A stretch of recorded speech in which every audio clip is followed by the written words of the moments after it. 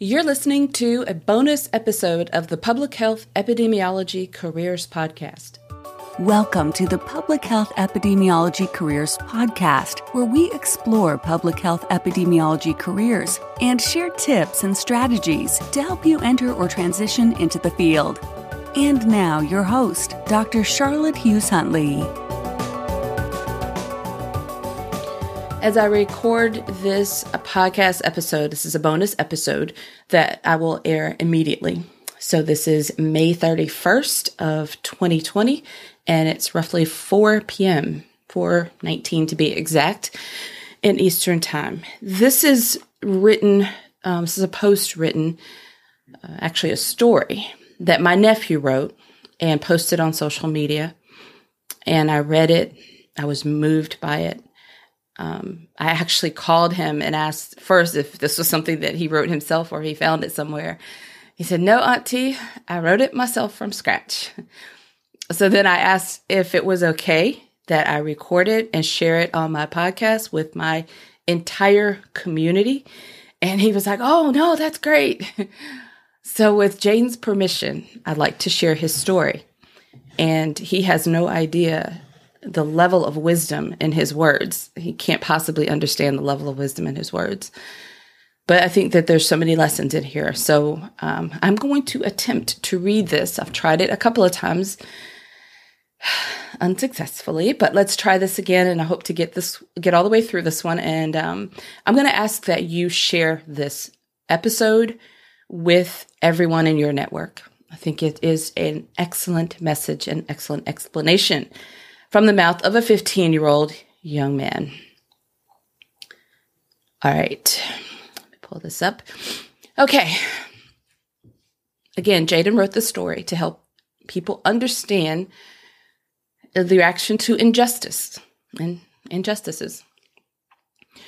Okay, so the story goes. One night, a boxing match took place in a huge stadium with millions of fans. The two contenders were minutes away from the fight. Contender 1 knew he was more powerful than Contender 2.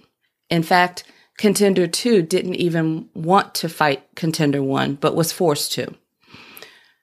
Before the match, it was announced that Contender 2 was not allowed to hit or defend Contender 1 for 3 rounds. Contender 2 was beaten relentlessly, blood dripping from his nose and mouth. His lips and eyes swollen from continuous blows. His breath staggered. When the 4th round was about to begin, Contender 2 was told he could defend attacks, but could not make attacks himself for 1 round. Barely recognizing the syllables and words coming out of his mouth, he understood and complied. He defended himself the best he could, but was still taking punch after punch after punch. The crowd stood there. Some were outraged at the injustice of this match. Others argued, he is the one deciding to stand up. Most of the crowd stood quiet. Contender 2 could barely stand straight, his face almost unrecognizable. His staggered breath now loud enough for the whole crowd to hear.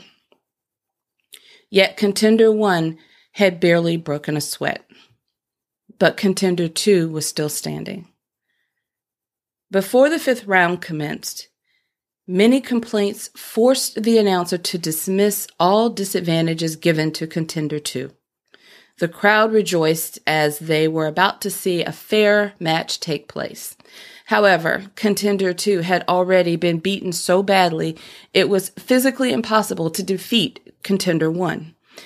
He knew if he wanted to stay alive in this match, he couldn't abide by the rules of boxing, so he kicked him. He bit him.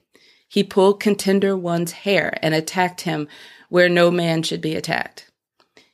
Anything just to level the playing field and stay alive. At that moment, the crowd roared a loud boo in the stands. "Hey, you're not allowed to kick and bite in boxing. He's playing dirty. He's horrible boxer. What a savage.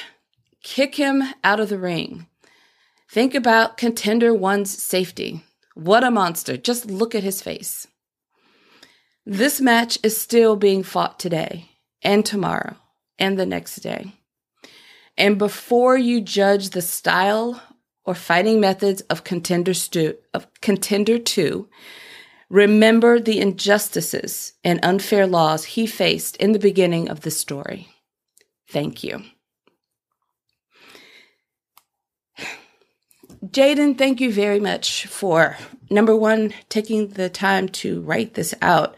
I think it was very therapeutic for you to be able to put this story together and to just kind of articulate your thoughts.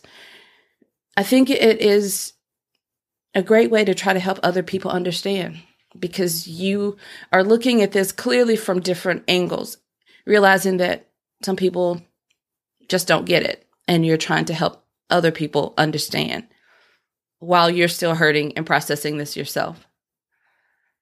And then the other part of that, number 3, I guess, is I'm proud of you for using your platform to share your message.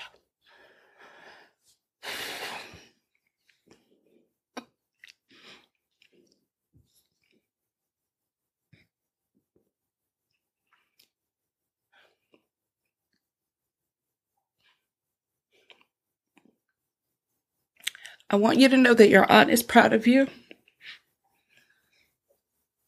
And I want you to continue to share your word, your message, speak your truth, and strive for peace. When Jadon posted this, he posted it with an expression, feeling inspired. Jadon, continue to be inspired and take inspired action. That's all for now. Until next time, have a fantastic rest of your day. Thank you for listening to the Public Health Epidemiology Careers Podcast at drchuntley.com.